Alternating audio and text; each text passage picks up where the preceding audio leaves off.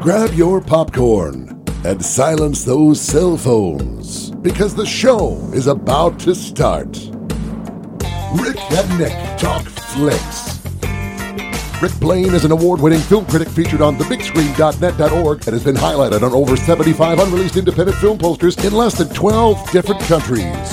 Nick Brown, he's been the high school projectionist for the AV Club for over 9 semesters and can be heard nightly at the theater talking loudly in the row behind you about the film being screened. And now they're joining forces. Ladies and gentlemen, Rick and Nick Talk Flicks.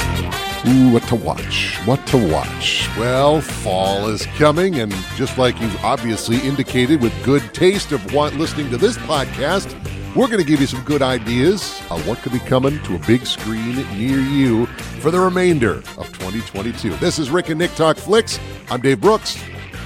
Welcome back, everybody, and thanks for waiting. I'm Joel Hoover. Yeah, we have had some schedule alignment issues Dave and I have here over the last few weeks, but we are glad to be on the same page again and ready to go again with the podcast. So welcome. Yes, I'm Joel Hoover, and we are sponsored with Rick and Nick Talk Flicks by the Bemidji Theater, located on Highway 2, just down from the airport. Thanks to the Bemidji Theater for being our sponsor. We love getting to work with them, and we love getting to go to the Bemidji Theater to catch a movie. Great place to go here in the Bemidji area for just that. They've got $5 movie nights on Tuesdays that are so very popular, and we love getting a chance to catch up on what's at the movies currently by going to the Bemidji Theater. So thanks again to them. We were just there for date night the other night. Went and saw Bullet Train, the Brad Pitt movie. That was good. You saw Bullet Train? I liked it. That was really good. Cool. Yeah, I've seen that it's done all right at the box office, but and as far as reviews, it's just kind of one of those, go and be entertained sort of things is what it looks like. It's not Inception or anything like that where it's absolute masterpiece, but it's fun. It's a great popcorn movie. There's a whole bunch of cameos that you don't see coming, and every one of them is pleasant. Think of it as sort of a take on Ocean's 11, but much, much more violent. But it was fun. It was good. I recommend it. Okay. Well, it's fitting that you would say Ocean's 11 since Brad Pitt was involved in that one as well. It's got a similar kind of vibe is what I mean. And it's kind of a heist, sort of. There's a briefcase. Get the briefcase. But Brad Pitt's not the only guy trying to get the briefcase. So it's like multiple different teams trying. It's just different, but it was fun. It was entertaining and flashily made. Put it that way. That is a good way of putting it. Flashily made? Yeah. That's how it looked when I was looking at the trailer and such. I was like, wow, this is quite the concept that they've put together here. It's a very kinetic movie, but that it was just there last week, and I've been there enough to notice that they changed out the cherry icy machine, and now it's got Hawaiian Punch icy flavor, which was, I didn't recognize it at first. Like, what? Something's off with this. Oh, it's Hawaiian Punch icy. Well, that would taste different, and it was marvelous. Go see a show. Excellent. So that's Speaking all. Speaking of good shows to Theater. see, yeah. So we're taking a look, our fall movie preview, September right through the end of December. So we're going to take you to the end of 2022. Obviously, all of this is subject to change, and I know that because as soon as I printed out this little preview list, I think it was Warner Brothers started shifting things around on the schedule, so I had to scribble a couple of things out on my list. So all of this is subject to change, add, move, subtract. Maybe it'll be like Batgirl, where they're not going to do the show. They're just going to straight up yank it. Yeah, that's a good example. Things can change relatively quickly. We've seen that a lot since COVID-19, that things can change on a dime for various reasons. Projects can change. It feels like the movie industry is still trying to settle those ripple effects of everything that got impacted by COVID. Well, and it's still trying to figure out what exactly is the way forward. Yeah, and even not dealing with COVID. Apparently, the Batgirl movie they were making, they were testing it, they were screening it, it wasn't doing very well, and they just made the bizarre notion of, let's just scrap it. So apparently they're having a screening for the cast and crew that they're calling a funeral screening because it's not going to ever come out, apparently, according to right now. And they're still on the fence as to what they're going to do with The Flash. Ezra Miller's having some big issues lately, and that's coming out late spring, early summer. But there's on the table the possibility of just scrapping that too because of all the, the issues that are going on with him. What a waste. How could you spend that kind of money and that kind of budget and get all? I mean, it's one thing to have a movie that's an outright bomb. It used to be, well, we'll just release it directly to video. Why don't you just let it, if Warner Brothers is HBO Max, why don't you just put it out on HBO Max and see if it was worth it? Especially if there's already been a lot of money poured into it. Why not just go ahead, like you said, and release it in some kind of limited fashion? I think it's mostly done. I mean, it's not like they're still filming it. It's done. It's shot. Now it's all in the post-production edit. Scooby-Doo, they were going to make a Scoob 2, and they decided not to. But somebody forgot to cancel the scoring session when they do the music for it. So they went ahead after they'd scrapped the movie, and they scored a movie that will not come out in the first place. But it's all done. It's all shot. I mean, I don't understand that. How can you have a budget like that? How can you go to the supermarket, to give you a metaphor, put all the food in your cart, pay for it, and then leave it and walk out the door? That's a pretty good metaphor. I think, too, with the advent of streaming becoming as broad as it has, you and I have had some things that we've had issue with when it comes to streaming, but this is actually one where streaming can be very helpful and can be very good, is that if you have a project like that maybe is not going to do as well as you think on the big screen, why not just send it directly to streaming, have some kind of streaming partner set up or a partnership for streaming that you can put it into, and then just release it that way. I know part of that is studio-based, a huge part of that is studio-based, but seems like a shame to put all of that effort out and then just not be able to pay it off in the end, just like you were saying, as far as being able to see the finished product. Yeah, I agree. Something else I think I just browsed by today, HBO Max canceling a couple of shows that they're doing just for streaming.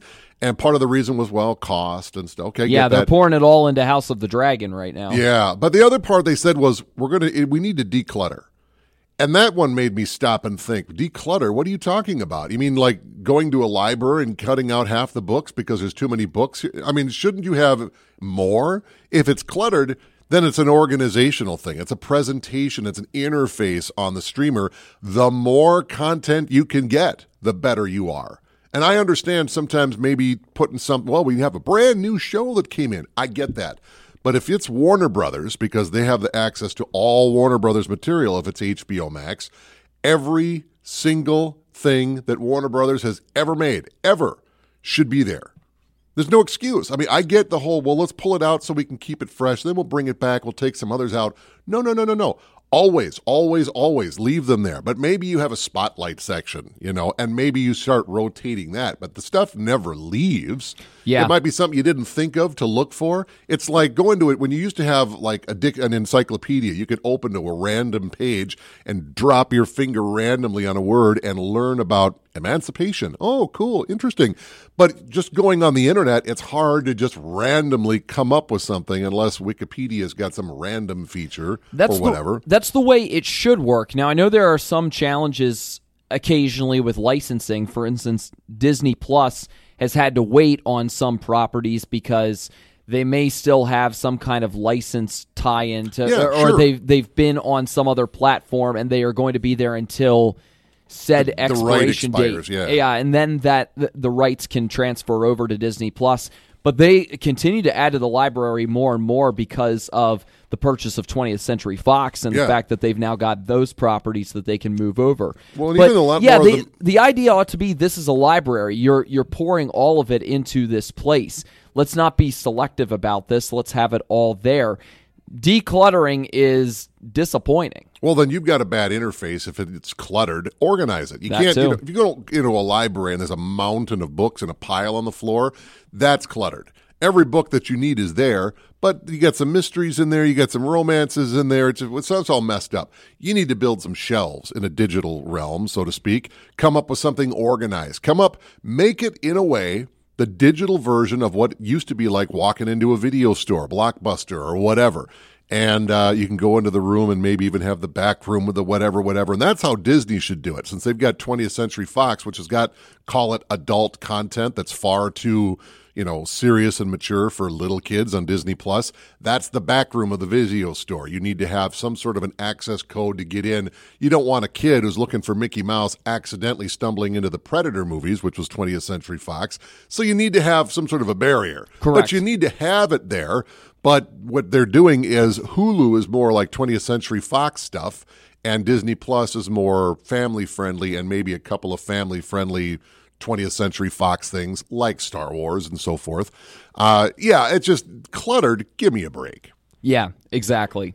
Anyway, shall we look forward rather than look back? Yes, let's do it. The box office has been painfully slow the last few weeks, and literally some of the lowest numbers of the year. So it is a good time to be looking at the next 4 months, the final 4 months of 2022, and getting an idea of what the movie calendar and movie slate are looking like, starting with early September. So we're going to go a weekend at a time, a day at a time here with all of this, because some of these, of course, kind of go outside of the conventional release on the weekend kind of plan. So that's what we will do, beginning with September 8th, and something that is going directly to Disney Plus, I believe, here, Dave. Yeah, this is, and that kind of changes the nature of things. It's not everything that just goes to the big screen. It's anything that's coming out. Hopefully it gets a big screen release. But Disney's trend of taking some of their iconic cartoons and turning them live action, and Pinocchio is going to be the next one to go. Tom Hanks is going to be in it. This is a live action version. He's Geppetto, right? Yeah, I think so, yeah. But I think there's going to be a combination of live action and some CGI, but call it live action. That would be appropriate enough. So Pinocchio is going to get the next one. But interesting to note, Robert Zemeckis is directing this, and you might not know the name, but very interesting. You should know the name. He directed all the Back to the Future movies, but he and Tom Hanks have got a great working relationship. He directed Forrest Gump. Tom Hanks won the Oscar for that. They did Castaway together. They did The Polar Express together. So now they're getting together again. So Tom Hanks is working with Zemeckis almost as much as he's worked with Spielberg. This could be a pretty good combination. Some of the live-action versions of Disney properties have been kind of hit and miss. The Lion King a few years ago didn't quite hit the way that it did the first time in the mid-'90s, but others have done better. Yeah, with the fact that it's going to Disney Plus, that's a little bit of a negative. That's something that I look at and I go, boy, things that have gone directly to Disney Plus, again, much in the same way, have been a little bit hit or miss. On the positive is the fact that they've got this kind of crew that is putting the movie together, whether it's Robert Zemeckis directing or you've got Tom Hanks, they've got Joseph Gordon-Levitt, Keegan-Michael Key, just to name a few within their cast. Luke Evans is in there as well. So they've got a pretty solid core of people who are putting all this together and who are a part of this project.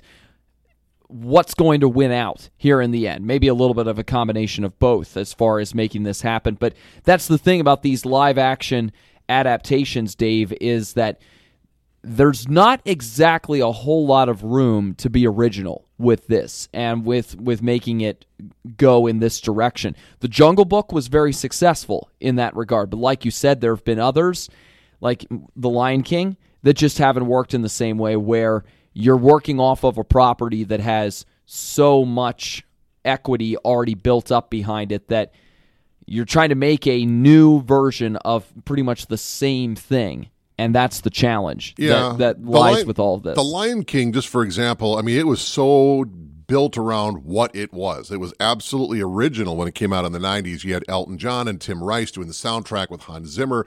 You had a good voice cast, but it was its own thing. Pinocchio has lived in a lot of different forms. You know, the animated version is the one that is best known, but there's a lot of school plays. There's been a lot of versions of it. There's been a lot of spoofs of it. So it's a little different thing. So this is just the latest version of a multi-versioned source material, if you want to call it that. It's like doing Dracula. There's 100 Draculas out there, but this is much more family version. Switching to something not so family version, Kevin Smith and the View Askew universe is back. Clerks 3. And the original Clerks came back in the 90s. This is what started Kevin Smith's career. Everyone wanted to see a Clerks 2. They got it. Now everyone wanted to see a Clerks 3. Everyone's back. This has been a very patient, stretched out process, too. with all of these movies. 1994 for the first one, 2006 for the second one, and now 2022 for the third one. Has it worked? I've not seen any of these. Has it worked in terms of being able to maintain interest? I guess well enough. The fact that they're still 30 years still working at a same convenience store is funny. Yes, really, you guys are still here? Exactly. That joke even runs a little more fun because whoa, guys, good job. Well, anyway, Clerks 3 getting some very early good buzz. They've had some early screens. It's returned to form, is what I'm hearing. So if you're a fan of the View Askew universe, it's not for everybody, but Dogma, Chasing Amy, so on and so forth, you'll like it. Jay and Silent Bob are back. So the addition that came to the list. What is now what's up next? This is September 16th, and this is a John Hamm project that has actually a little bit of history to it in terms of previous iterations of this entity, right? We've got a new Fletch movie. It's been since 1989. Chevy Chase, back in the 80s, he had the Vacation movies and he had the Fletch movies. And, they're based on books. And now forever they've been trying to get another book coming out. And it hasn't happened. And then all of a sudden they just had one slip in under the radar, and here it comes. Chevy Chase is not back as Fletch, but you have John Hamm taking over the role. He's an investigative reporter. He's sharp and he's witty. It was also known for a very hot 80s style synthesizer score. Harold Faltermeyer, of course, who'd done the Beverly Hills Cop movies and the first Top Gun movie, and now he was doing Fletch. You're going to get synthesizer. Oh, there. Yeah. So, but this looks like it's got a different tone. I don't think it's going to be, I think this will be, faithful to the source material. And by that, I don't mean the Chevy Chase movies. I mean the books. The books kind of have that wit to them. Chevy Chase gave it his spin. John Hamm's got a total different take on it. Because Chevy Chase's spin was a little bit more slapstick-esque, right? No, not for the Vacation movies and about any other movie he did, yeah, but his Irwin Fletcher character was much more, he'd say something and then he would follow it up with something else that was sharp and biting and witty. Okay. So it's not really the fall-down slapsticky, maybe on occasion, because he's also that's more of the Chevy Chase typecast rather than the Fletch typecast. Yeah, but he's a master of disguise, and so on some occasions he might dress up as a nerd or an idiot or something, and then he's doing the Chevy Chase-esque stuff, but when he's out of costume, so to speak, then he's a lot more biting and satirical and that kind of thing, and so John Hamm's got a different take on that. So I don't think it's going to be in the same vein as the movies, but I think the books have got a similar theme that are in the Chevy Chase vein. I think that'll thread through to the John Hamm version. Could there be sequels to this? Distinct probability. I mean, I think could be a revitalization, but they've tried to do this forever. Zach Braff from Scrubs was attached to this for a while back, and it never really came around. Finally, they just figured it out, did it quick, and here it comes. Let's see then if being true to the source material hits in terms of a niche appreciation for it, which maybe could then lead to more. Well, I think it's also going to depend on your era, I guess. If I say there's a new Fletch movie to you, who, what? To me, I'm like, really? They're doing another one? Awesome. That could be great. Right. So I guess it depends on how far back you go. If you knew and liked those Fletch movies in the 80s, 85 and 89, I think, is when Fletch Lives came out in 89. Then that might mean something to you. Confess Fletch, going to be in theaters and streaming day and date on September 16th. Sometimes it takes time for a sequel or addition to a series to come about, but that it can still work pretty well. We've already seen that earlier this year. Yeah. All right, so there's been plenty of buzz regarding Don't Worry, Darling. That is coming up September 23rd, and most notably, you've got a powerful duo at the top of the billing for this with Florence Pugh, who has just been a comet in terms of taking off with her career on the screen, and then Harry Styles as well. Who's got some impressive acting turns. Harry Styles is well known as a singer, but what's really kind of getting things interesting is that his character, Harry Styles' character, was originally cast with Shia LaBeouf. Now, this movie, that's right, who is no longer in this movie. The director, Olivia Wilde, who's also in the movie as a supporting character, there was, let's just say, a creative butting of heads. And there's been, to put it mildly, basically it's not a secret that Shia LaBeouf has had a real hard time in his personal life and professional life just getting along with people and other just acts of bizarre behavior. The word enigmatic comes to mind. So that reared up, and apparently Olivia Wilde has a no jerks policy, and she kind of had enough. But I mean, there was just a video that got leaked just this week where she's leaving a voicemail for him or something like that, where she's like, look, hey, we're having our problems, but I'd like to be able to work through this. And evidently that didn't work because Harry Styles took the part. So it's kind of interesting, the behind-the-scenes drama, but the story itself looks good. And so just to see if changing out a cast member for a different cast member who will work well with other cast members, if that's going to make a difference for this movie, it could make a difference. Yeah, psychological thriller is kind of the general genre that's been attached to it.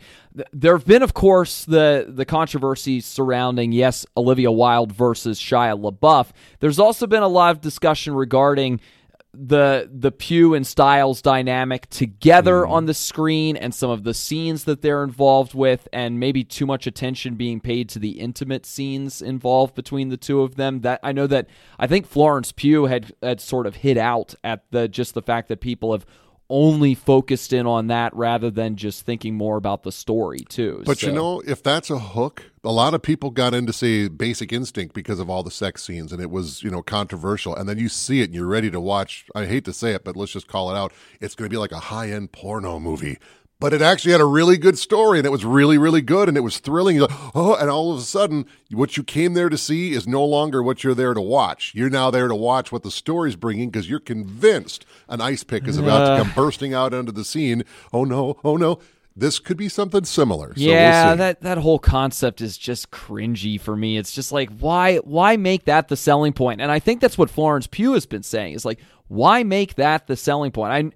There's that whole idea of, yes, sex sells and all of that, but it's like, man, come on. Why go that route with it, especially if there is a lot more to it than just that. But from the thriller genre, there was a subgenre, the erotic thrillers. Clearly Basic Instinct was part of that, and a lot of that's kind of gone away. It ebbs and it's flowing. Maybe it's flowing back in, and so erotic thriller, maybe Olivia Wilde wants to basically make a trashy romance thriller novel paperback, but on the big screen. Who knows? I think this has got a lot of potential, though, too, but be aware, this is not one to bring the kids to. There will be a long, awkward discussion following the movie if you do. But anyway, so check it out. Don't Worry, Darling comes out September 23rd.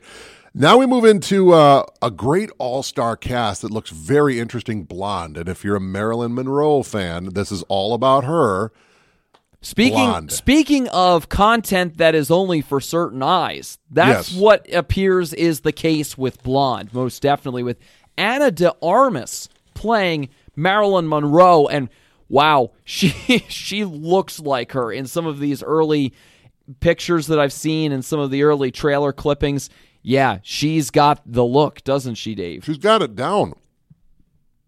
The Marilyn Monroe look. Well, we've seen Marilyn Monroe come around before. I think that Michelle Williams most recently did the most recent version, My Date with Marilyn, or something like that, and she nailed it. This one could be a second coming around in a way. If Michelle Williams missed out on some of the awards, there's talk that, okay, we might have missed the last one. This one looks to be a surefire awards-winning hit. It looks like she's truly captured it, and it really kind of captures kind of the back end of Marilyn Monroe and her career and her relationships, a lot of which are very famous, moving forward. And of course, who's the guy? Adrian Brody is in this too. So this looks really, really good. This will be kind of a drama, but it's, I think this is toward the end of her life. So I don't know if the mysterious ending is part of this movie or not, but we kind of know the story. Actors playing actors just sounds like award season catnip, Dave. But it's Marilyn Monroe. I mean, it'd be one thing if somebody's playing, say, a different person playing Julia Roberts. Okay, interesting. But this is, say what you want about Julia Roberts. Julia Roberts once played Julia Roberts. That's true, she did. Ocean's 11, too, or Ocean's 12. But this is Marilyn Monroe. She's truly iconic. So this could be a really good one. Check it out. Blonde comes out on September 28th. And then we close out September with a bevy of movies. And this is one of those... busy weekend on the 30th. Sometimes it's funny how a movie will come out And it just is what it is, and it's nothing remarkable, and it comes and it plays, and then it goes away. And then over 20, 30 years, it builds and becomes a staple of itself. And so for Great way to tee up talking about this movie, because that's basically what it is. You can't go anywhere during the fall without seeing this on cable. Oh, yeah. It's like what a Christmas Story is for Christmas time, Hocus Pocus has become for Halloween time, and that's coming up. Hocus Pocus 2. And I can't say everyone's back, but the witches are back. Bette Midler is back. Kathy Najimy, Sarah Jessica Parker. So the witches are back. I think they got the band back together. Yeah. Toby Jones, who played the ghost, he's back too. I think the kids are obviously grown up and they're not back. But it's a whole other story with everybody else. But another disclaimer, this is a direct-to-Disney Plus release. Yes. So hard to know if it's going to be well put together, if there's going to be good fan service, or if there's going to be too much fan service. But it is direct-to-Disney Plus. But that's changed before, too, where something direct to the video or whatever, okay, we'll put it in the theaters limitedly. We'll do. It could happen. That could certainly happen. But for Hocus Pocus fans, and there are many of them out there, and they love to let you know about it. Come Halloween season, they are certainly going to be rejoicing at this. That there's another iteration of this this tale to come. Well, and think of this: this is coming out at the second to last day of September. Once you switch 2 days later into October, a lot of those channels will start showing some of their Halloween favorite movies, of which Hocus Pocus will be one of them. You can see the original on whatever, FX channel, Freeform channel, whatever it is. Oh, Freeform. And then go off to the theaters and see the sequel. You could do a double feature. It'd be a hoot. And, I don't know what the story is on this one, but everyone is ready to see some old friends, and that looks to happen. Hocus Pocus 2 is coming out on the 30th. The same day that another movie, a lot of people, I wish they made movies the way they used to with a good cast. You never see so-and-so anymore. Well, here's your chance to go put some money down and tell Hollywood that you do want to see these movies. The Good House is one worth bringing up. You talk about a great duo, and they've worked together before. Kevin Kline, Sigourney Weaver. Their probably best-known team-up was the presidential comedy Dave. Good movie. You ever see Dave? I think I've heard of it, yeah. Oh, it's a good movie. And the Ice Storm, they were in that. I think there was something else they were in. I can't tell you what the story is about. I don't know much about it, but, you've got some great talent there, and they generally don't show up in movies that are absolutely not worth your time. So definitely going to be worth checking out. So I can't be specific on the plot, but you got a good cast, and that's good billing certainly will help. Yes. Yeah. So The Good House comes out that same weekend, and then we go from good to great, or greatest in this case. Yes. The greatest beer run ever. I was just talking with Scott Williams about they don't make great, yuck 'em up comedies anymore. But this one, when I said those words, I wasn't aware that this movie was coming. But now it is. Zac Efron, Russell Crowe, the great Bill Murray. This could be very interesting. This is the Farrelly brothers. So this is Dumb and Dumber. This is something about Mary. Now, they've had some hit and misses too, but they've teamed up with Bill Murray before in Kingpin. So this could be an interesting one. The Farrelly brothers, I think they're due for a good hit. They've got a good cast. I think we're good. I think we're due for a good comedy in the wake of COVID. I think we just need to burst off a little steam, and this could be a good one to check out. Just ask Simon Pegg, though. Sometimes the beer run doesn't go as you plan it to. No, it does not always. I just wanted to throw that out there. But it says the greatest beer run, Hoove. Not, it was supposed to be a simple beer run, but ... Yeah, but that pub crawl turned into the zombie apocalypse. Yeah, but it's still a darn good movie. Well... And an ice cream trilogy, if you want to call it that, too. Anyway. It was. Greatest beer run, The Good House, Hocus Pocus 2. They're all coming out the same weekend, September 30th. Busy weekend. Big close to the month of September.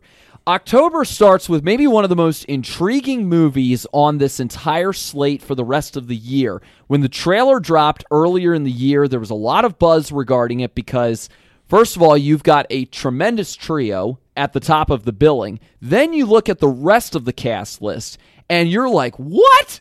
That person's in it, that person's in it, that person's in it. And then you have a story that is very, very interesting on its own as well. all of that to say that the movie Amsterdam is coming out October 7th. David O. Russell is the director. Everything he's touched has been a critical darling, whether it was the Gulf War drama Three Kings or I Heart Huckabees. He's a difficult guy to get along with, but then again, so's Jim Cameron, and he's got great movies too. So an all-star cast, front and center. You've got Christian Bale. This is going to be an interesting one. This is going to be a layered one. They're usually kind of quirky dramas, maybe with a little comedy thrown in. He's got his own kind of taste and his own style in a way, but every one of them is good, and they usually come up in awards season. And yeah, a few others be in there. A few others: Silver Linings Playbook, American Hustle, as well. The Fighter, Joy. Yeah, he's had some pretty notable ones, although a little bit quieter in recent years. Yeah, but he's definitely got the pedigree, and he just keep every brick. And Anchorman. As well. Every brick is something that is built into something pretty good. So this is going to be one well worth checking out. Amsterdam comes out October 7th. Crazy good cast that is attached to this too. Christian Bale, John David Washington, and I was on such a good roll, and now I'm suddenly blanking on her name. Margot Robbie. There you go. They are the trio that's really at the center of this story, but then outside of the three of them, oh man, lots of notable names that are in there, and not just acting related names, music related names too. Taylor Swift, most interestingly enough. So of course, that'll be coming out about the time as her brand new album that she just announced at the VMAs. So there you go. Same month. How fitting is that? So good tie-in. Same weekend, something straight to streaming. It's a remake, but it'll be going, I think, to Hulu. If you're a horror movie fan, and of course, it's October, it's time for something spooky to come out.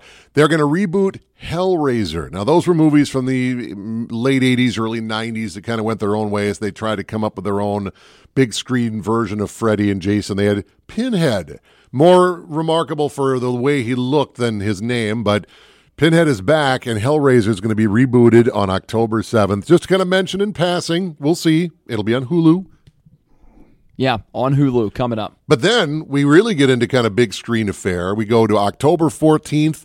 They're doing a new Halloween trilogy with Michael Myers and Jamie Lee Curtis, and they started that a few years ago, and then they did Halloween Kills last year, and now it literally ends. Halloween ends. So, is this actually going to be the end? Presumably, yes, the title would say so. We kind of have had this told to us over the last few years, but who actually knows? If you're talking about the end of Michael Myers, I'll believe it when I never see it again.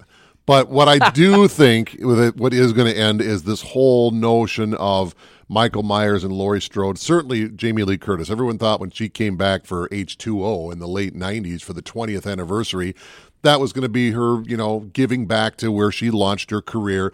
But then she came to the next one, and now she's done these three, and they've been more or less pretty good. The last one, very, very brutal, but, okay. This next one looks to be the ending of this chapter. So it's like the Dark Knight trilogy. Batman isn't done. It'll come back at some point, but in a different form, in a different way, and hopefully they won't screw it up, and, this we'll see. But everyone's involved in this one again. Let her live her life. At this point. Kind of, but I mean, somebody's not going to make it out of the end. I think John Carpenter is involved in these. He's not directing them, but he's consulting, and he's not just doing the music score. If the writers are like, hey, John, what do you think about? And he's on board and he's contributing. So if this is going to truly come to an end, I'm sure he's going to have a little touch onto how this ends. They tried to do him away at the end of the original Halloween 2 in the early 80s.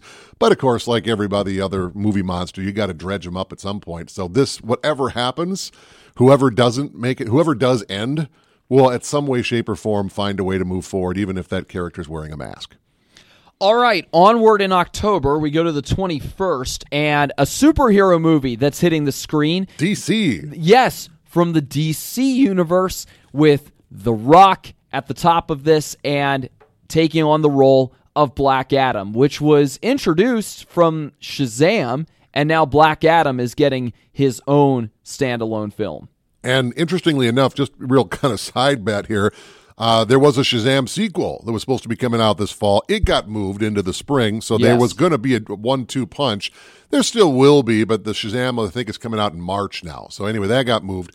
But this was an interesting one. Apparently, when they were doing the first Shazam movie, they were going to do an origin of both Shazam and Black Adam. And when The Rock or the producers got involved, they're like, let's not tie these characters too tightly together. Let's let them do their own thing. So now Black Adam is going to get a proper standalone introduction, origin, quote unquote. Yeah. So this is going to be a good one. DC, they need to do something consistent and come up with a hit, and this could be it.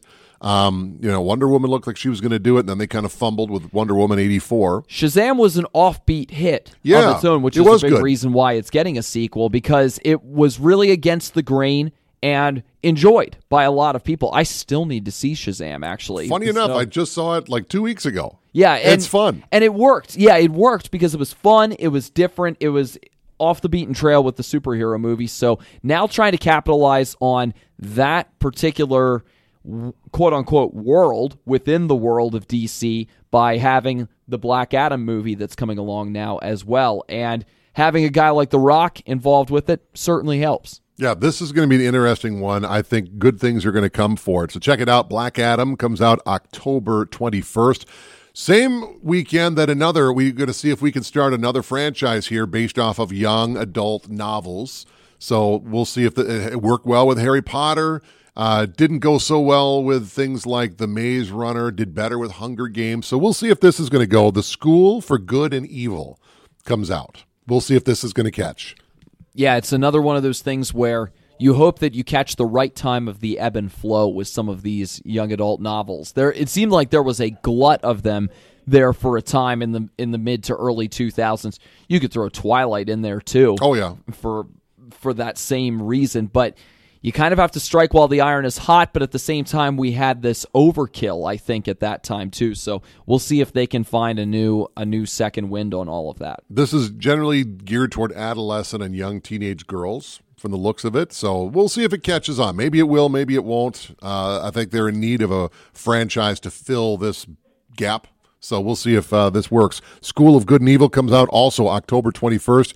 This one, I just saw the trailer to, and it looks good. You were talking earlier about dynamic duos on the big screen, and you and I have done an episode on dynamic duos in the past as well. You were talking about that with Kevin Kline and Sigourney Weaver. I feel like that was just a warm-up for this duo and their latest movie together. Yeah, Julia Roberts, George Clooney, we saw them in the Ocean's 11 movies, but beyond that, they've kind of had a good friendship off camera as well. They'll show up in like Carpool Karaoke or something. Well, now they're doing Ticket to Paradise. You know, it's funny. We just had a remake of Father of the Bride where you had a divorced couple trying to, move their kid into a marriage. Now you've got a couple that's split up, George and Julia, trying to break up a wedding before it happens, which she's actually got experience in. My best friend's wedding, which is a fun one where she's trying to steal the groom. Now she's trying to steal the groom away because that's her kid and she doesn't think the marriage is the right fit. Neither does George Clooney. It looks funny. This looks like the kind of comedies that they used to make regularly. And you got a great star power cast with George and Julia. This would be one that I would put my money down for a ticket. See what I did there? Tickets. Wow. See what I did? You like that? I'm a dad. I'm allowed to make those kind of jokes. Darn it. I'm sure they work sometimes, but not every time. Yeah. Yeah, clearly not that time. I thought it worked, but anyway, they can't all. I'm giving you pearls here, Hoof. Giving you pearls. All right. Ticket to Paradise, George and Julia. The effort anyway. Both of their megawatt smiles, and it looks good. I just saw the trailer. They both look in form. This will be a good one. It's funny now that Julia Roberts is now becoming the mom character. It's cool. I guess so. I guess. Yeah. So that's going to be a busy end of October. Black Adam, The School for Good and Evil, and Ticket to Paradise all coming out October 21st. We've got another sequel coming up to start off November on November 4th, and this is based off of a movie that did very successful in a somewhat limited, I think, as well, streaming-only run back when it first came out 2 years ago, because, of course, it was running up against COVID, and now it's getting a sequel that's coming along again from the world of Sherlock Holmes, but not necessarily about Sherlock. His niece or sister or something like that, some related, but Enola Holmes, too. Now, I think these are a series of books that are also aimed at young kids. Not young kids, but adolescent, young teenage kids. And Enola Holmes, Millie Bobby Brown, who you know best from Stranger Things, she's the title character. She's the teenage sister of Sherlock There we Holmes. go. I knew they were related somehow. Yes. But Yep. anyway, so Sherlock Holmes's much younger sister comes out, and she's a mystery solver in her own right. And most of the cast from the first one are back. Henry Cavill, Superman himself, he's back also as sort of a Watson-esque kind of character for her. So Enola Holmes, too. I didn't see it. I heard really, really good things about it. Henry Cavill is Sherlock, by the way. Oh, he is Sherlock. Yeah. Okay, I haven't seen the first one, so there you go. Yeah, So- well, when you have Millie Bobby Brown involved with it, that's already going to get plenty of attention because of the tremendous success that she has had with Stranger Things. And then Henry Cavill is a really terrific addition to have, too. So just with casting star power, they've had a lot of it and a great start there. And they did very, very well with that first one. So now they've gotten the opportunity to get the band back together again here. And Millie Bobby Brown, is getting involved behind the scenes. She's one of the producers on this thing, too. She really wants to keep the tiller straight. And by the way, Helena Bonham Carter as well, who was in the first one and will be back here for the second one, too. Is she playing Moriarty? Is that her character? Or a Moriarty? Or a pun off of Moriarty? She's another Holmes. I'm not sure where she fits in with the story because, like you, I haven't seen it, but she's another in the Holmes family. So the same weekend, and by the way, that was a Netflix thing. I don't know if this is going to get a screen release or just Netflix or both, but it's a Netflix movie. So. It is Netflix. I'm not seeing anything regarding it being on the big screen, but yeah. You never know. Things have before changed, but be prepared. This one, you know who I think is a worthy inductee to the Rock and Roll Hall of Fame? You really think he is? Yes, I do. I mean, I enjoy listening to his music. I enjoy the offbeat nature of it. Speaking of offbeat, but a Rock and Roll Hall of Fame inductee. Yes. Wow. Weird Al Yankovic. This guy, we'll talk about the movie here in a second, but what talent. This guy, if he does a version of, say, Madonna, who actually her character shows up in this movie, and I think we'll talk about that in a second. It sounds like Madonna's song. Granted, it's Weird Al singing it, but everything else, it sounds just like the original version that he's parroting. That takes some serious talent. He really does have talent, and it's really caught on. People have really embraced him. A couple albums ago, people became aware he's never had a number one album ever. Well, let's make it happen. And the world got together and gave Weird Al a number one album. He just was on tour just a couple months ago, right through here earlier this summer. I love Weird Al. I'm a fan. And now Weird, the Al Yankovic story with Harry Potter himself playing Weird Al Yankovic, Daniel Radcliffe.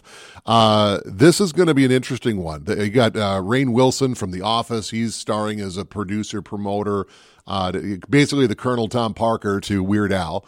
This is going to be an interesting one. It was such a fan of Dr. Demento, who was a singer of parody songs, but the trailer looks like it's not really a true-to-life biography. It's going to be a little over the top and maybe not quite as based on reality, and maybe unabashedly so. Like Weird Al and Madonna never had some run-off together romance. That never happened, but it depicts it in the movie.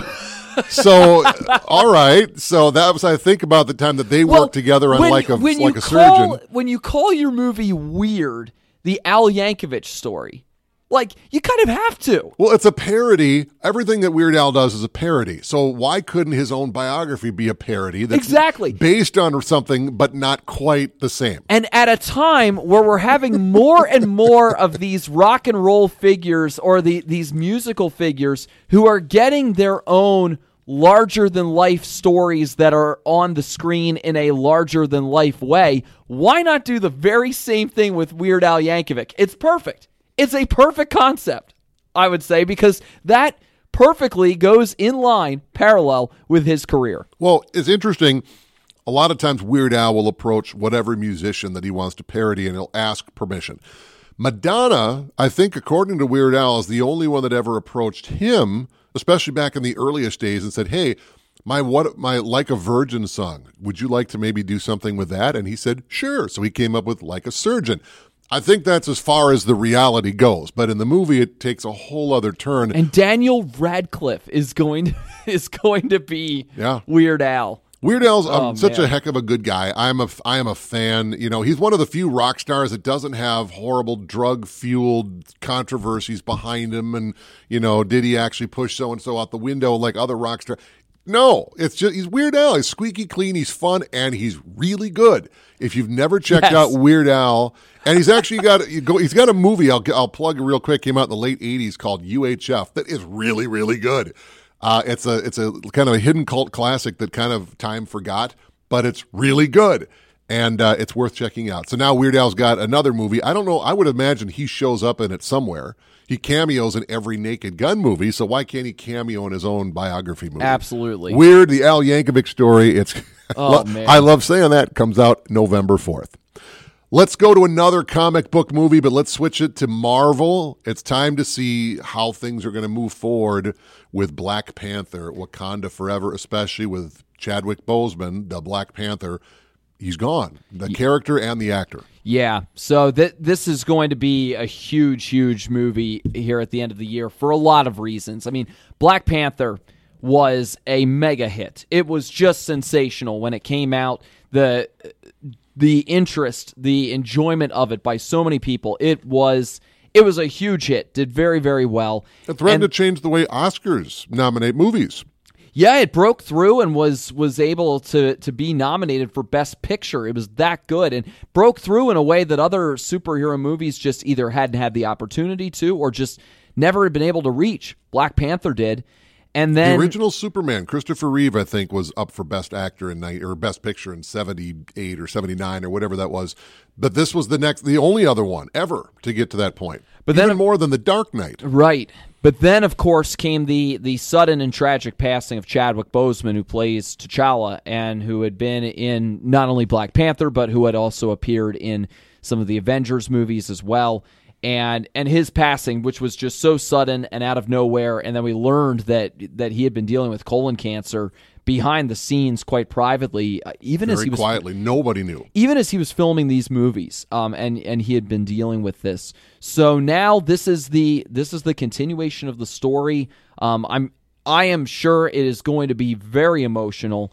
Across the board, in movie, out of movie, I'm sure it's going to be very emotional. There's been a lot of work that's been put in to try to put together the right kind of story to be able to carry on the story of Wakanda and all attached to Wakanda, Black Panther included, and now what to do about the fact that Black Panther is not there. So Ryan Coogler is back in directing. They've got pretty much all of the cast back outside of Chadwick Boseman. Will be back for this edition of it. So there's going to be a lot of buzz. There's going to be a lot of intrigue, and there's going to be a lot of people out to see this movie for a lot of reasons. This is, take a quick sidebar here. Every once in a while will come along a movie or a franchise or one of the key cast members dies. Maybe it's during filming or in this case prior to filming. How do you handle that? I mean, look at the Pink Panther movies. When Peter Sellers died, they tried to take outtakes from previous movies and bunch them together and make another movie. So Peter Sellers stars in a movie after he had died of assembled things. Maybe they'll recast a character. If they do another Star Trek movie, they have to deal with, Anton is gone as his Chekhov character. What happens off screen? What happens with King T'Challa / Black Panther off screen? How are you going to deal with that? We're going to find out, and there have been some hits and some misses when they deal with this, but I am getting the vibe, very much so, that this will be handled emotionally is a word, but more than that, respectfully. It'll be handled with it's not going to be just kind of whitewashed away. It's going to be a central thing, kind of like the Egon Spengler character in the newest Ghostbusters movie. Even though Harold Ramis was long dead, his character is very much a part of what that movie is all about.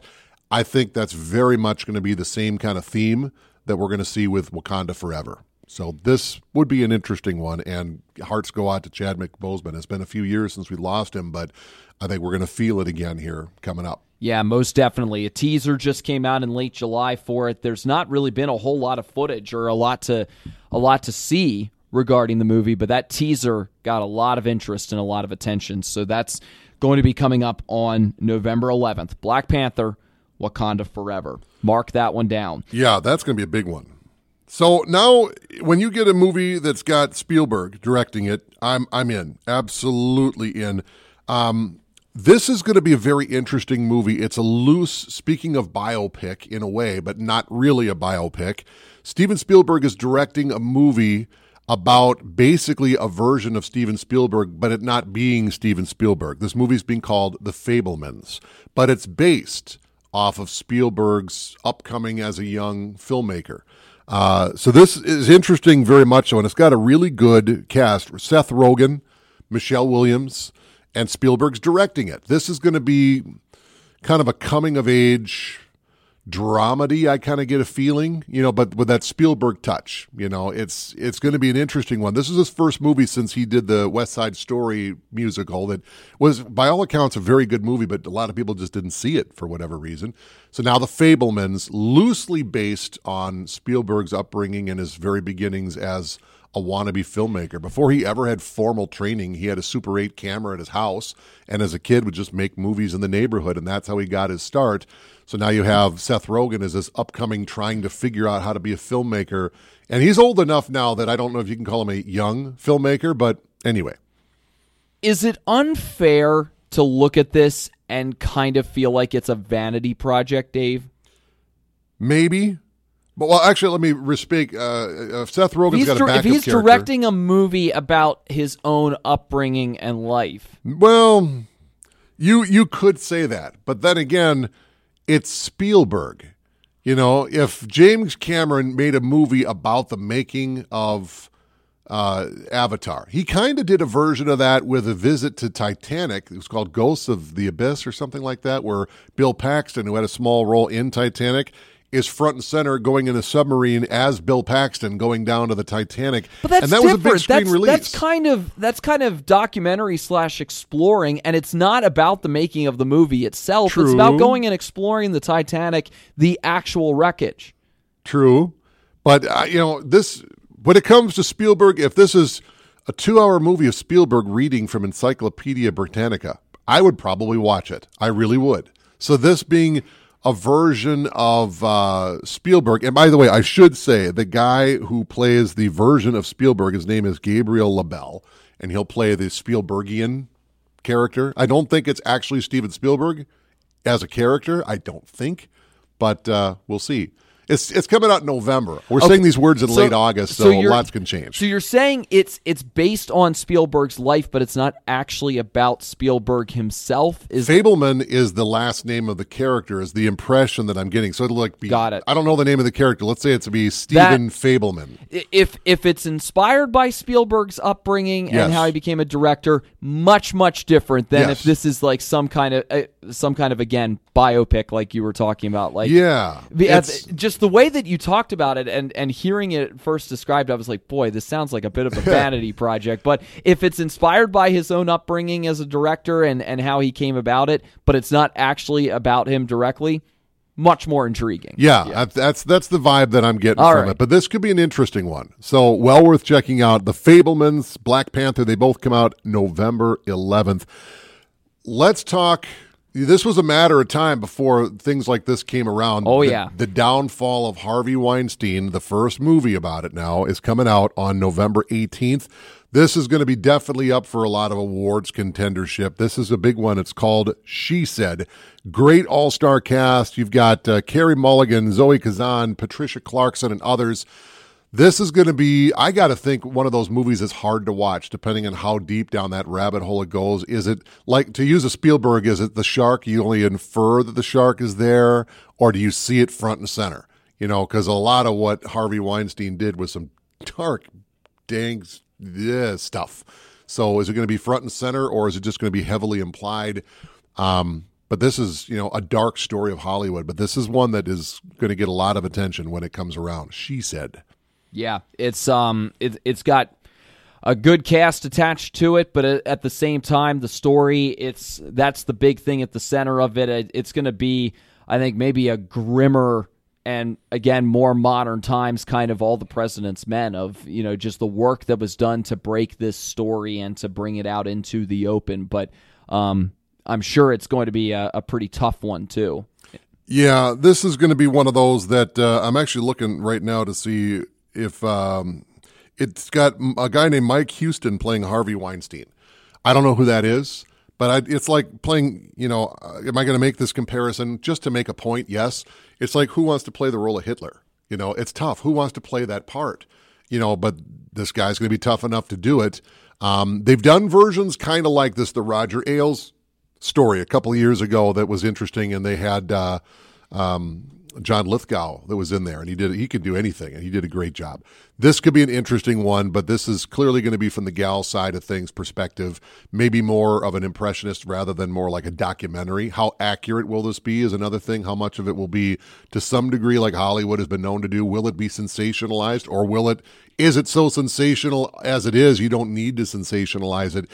This is going to be an interesting one, but this is going to be one that could have a lot of eyeballs on it, and I think could do very well. So She Said is coming out on November 18th. Look for it to definitely be an awards contendership when we start talking Academy Awards here once we get into 2023. All right, on a lighter note, we've got a movie that coming up November 23rd. It's going to be a little bit more of a kids' movie, it looks like, with the movie Strange World, and getting into the animated side of things here. Yep, this is Walt Disney. This is going to be a fun one. I don't think this is Pixar. I think this is like standard, Disney, classic version. Pretty good voice cast, though. You've got Jake Gyllenhaal. You've got Gabrielle Union. Lucy Liu, Dennis Quaid in there as well. Yeah. This will be a fun one. And, of course, when Disney's got a cartoon coming out, it's always worth looking at. I don't think they've ever had a cartoon that was bad. They have the Lion King tier, then there's like the middle tier. Middle tier is pretty darn good. So if that's the worst you're going to get, you got a good opportunity for some ticket money well spent. So go check out Strange World, November 23rd. And then speaking of Disney, that same weekend, although I think it's coming out right around that time, back in, I think, 2007, they had Enchanted, Amy Adams. I remember. Now there's Disenchanted. They're finally doing it took about 15 years, but now they're doing it. So Disenchanted. Amy Adams is back. Patrick Dempsey. Most of the cast from the first one is back. Yeah. Could be an interesting one. So obviously this is a Disney live action. So Disney has got two movies coming out in the same weekend, one animated, one live action. But that Enchanted was like a Disney princess come to life in the real world.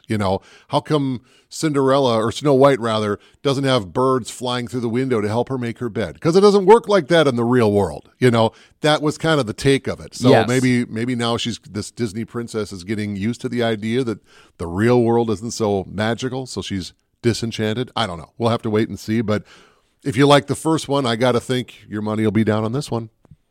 So that'll be rounding off the month of November. Yeah, I like the flip on the title a little bit there compared to the first movie and doing a little bit with that. So, but that's around Thanksgiving. That's a big, long box office weekend that has also had a lot of great family movies that come out. I mean, like Mrs. Doubtfire came out on Thanksgiving weekend, and a lot of movies like that you want to go with the family to see.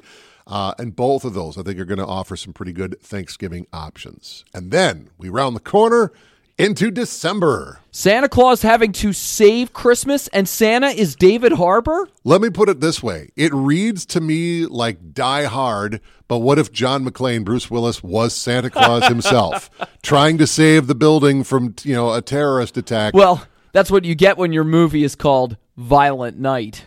This could really be something. David Harbour, again, very well from the Stranger Things movies. John Leguizamo, who in everything he's in, he can do drama, he can do comedy, he can do horror. He can do it all. And I would imagine he's going to be the lead, terrorist in this. So it's Die Hard with Santa as John McClane. Whether he runs around in the wife-beater tank top T-shirt like John McClane, Bruce Willis, I don't know. But I'm sure running around in a big Santa suit is going to get heavy and hot. And as bizarre and preposterous as this movie sounds, it makes you say, what? Then you take a look at who's involved. You're like, this might be a dark horse. Really, that movie got successful? I know, you wouldn't think so, but it did. And we'll see. Violent Night comes out December 2nd. This, I do have an interest. There's no trailer yet because it's December, but it's going to look pretty darn good. I want to see it. Same weekend, you have Women Talking. This has got a great all-star cast. You have Rooney Mara. You've got Frances McDormand, who, if you've ever seen a Coen Brothers movie, you know Frances McDormand. She's in a lot of those. Won the Oscar recently for the billboards outside Ebbing, Missouri. This is going to be an interesting one. This is going to be, it's based off of a novel that came out that got a lot of good buzz. It's about a Mennonite community that has issues.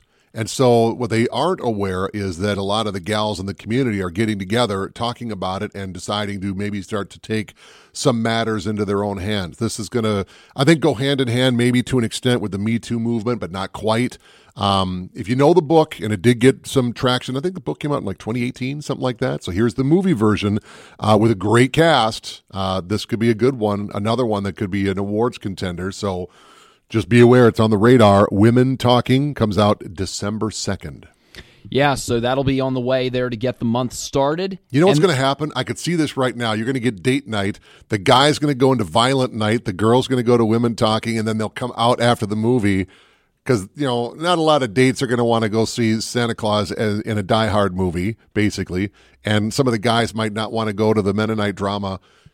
So it's going to be one of those movies. So like you go to the adult movie, but you drop the kids off at the Disney movie and you meet in the lobby afterward. Very contrasting movies, yes. though, there yes. that particular weekend.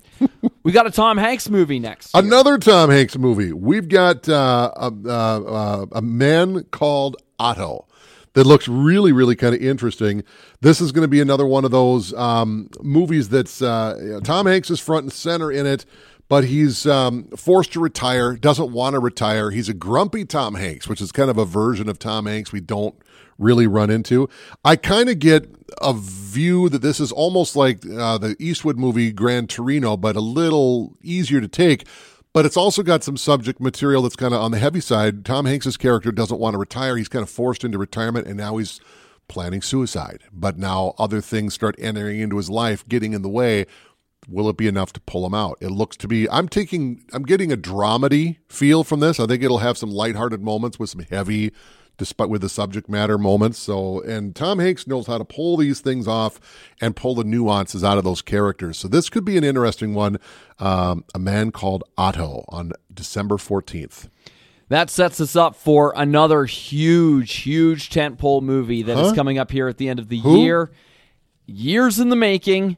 And the beginning of, 4 or 5 movies that are going to be coming along here by the time all's said and done. Avatar: The Way of Water comes out December 16th. Pretty much everyone is back. This is James Cameron. You've got everyone back. Sam Worthington is back. Zoe Saldana, or at least in some form, and a lot of blue people. Even Sigourney Weaver is back. And, you know, spoiler alert, her character doesn't make it out of the last one. So how does that work? Is she just cast as a different character who looks like I don't know. But, you know, they filmed Avatar 2 and 3 simultaneously. So there's going to be another one coming, presumably November, December of 2023. So this is Avatar 2, The Way of Water, and there are plans for an Avatar 4 and 5. They just haven't filmed them yet. I think they're waiting to see how 2 and 3 are going to do. And if they start doing well, I would imagine within the next year, things are moving forward on Avatars 4 and 5.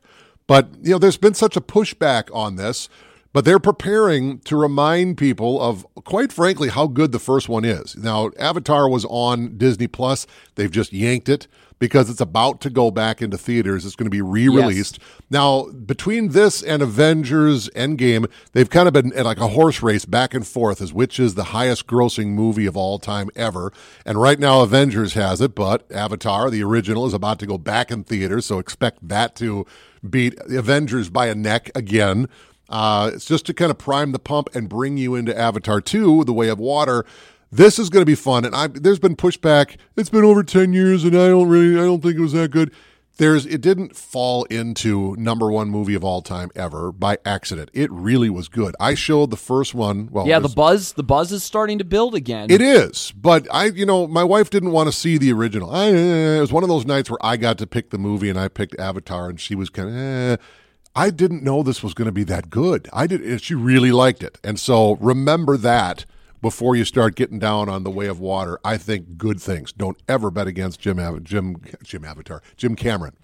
Now, during the month of December, it it's got a couple of different release dates that I've seen attached to it, but Matilda, the musical, is coming in December. Now, this is going to be interesting because Matilda, the first film adaptation of the popular book, came along in the 90s and kind of had its own cult following. Now it's getting a musical version of it that's going to be coming along and is being put together by Netflix. Yeah, Danny DeVito and Rhea Perlman and young actress Mara Wilson did the original version of the movie, of the book, if you want to do it that in the 90s. Now we've got a musical version. Obviously, these weren't books that I read. I did actually see Matilda. It was in the background where I was one time, and it was very cute and very charming, and I get why it's still to this day popular. So now it's just a different version take with a lot of music, song, and dance. Which I think is a good idea. Yeah. At first I was like, wait, they're redoing Matilda? I think there's going to be some people out there who are going to be a little iffy on this, but they're going a different route with it in a different direction. We'll see if it works as a musical, but at least they're going a different direction. Yeah, that's true. So that's coming out. We've seen it, like we said, a couple of different release dates, but it looks like mid-December. Like we said at the top of the podcast, expect dates to shift quite possibly. Yeah, I had seen December 9th a little bit, but... So then we get into, it's always the end of December, right around Christmas time. People are getting off school. People have got time off of work. They're getting together with family. It's always late December where you can really get some fun movies, and 2022 does not look to disappoint. So we get into December 21st. It's been a while since we've seen anything from the Shrek universe. Not another Shrek movie, but a spin-off, Puss in Boots, which was the fencing kind of Zorro-esque character that was introduced in, I think, Shrek 2, who kind of stole the movie in a lot of ways. Antonio Banderas did the voice. He's back. This could be a fun one. Puss in Boots, The Last Wish. Now, they had already done a Puss in Boots movie, so now this is Puss in Boots 2. This will be fun. I'm a fan of Antonio Banderas. He really, really is good. And for a guy that's known to do great drama and action, man, he's really good comedy. Yeah, and it's funny. The Shrek story has come to an end, but the Shrek world is still living on with Puss in Boots, at least for another movie longer. This is called The Last Wish, so we'll see if this rounds the story off in some way. But it just continues on and on and on. And yeah, when you have a sword-wielding cat, I guess you found an avenue to be able to make it work, and that's been the case. So that's definitely one for the kids.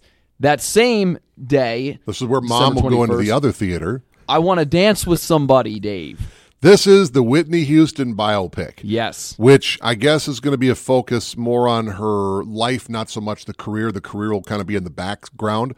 But what it really is a big focus on her relationship with R&B singer Bobby Brown.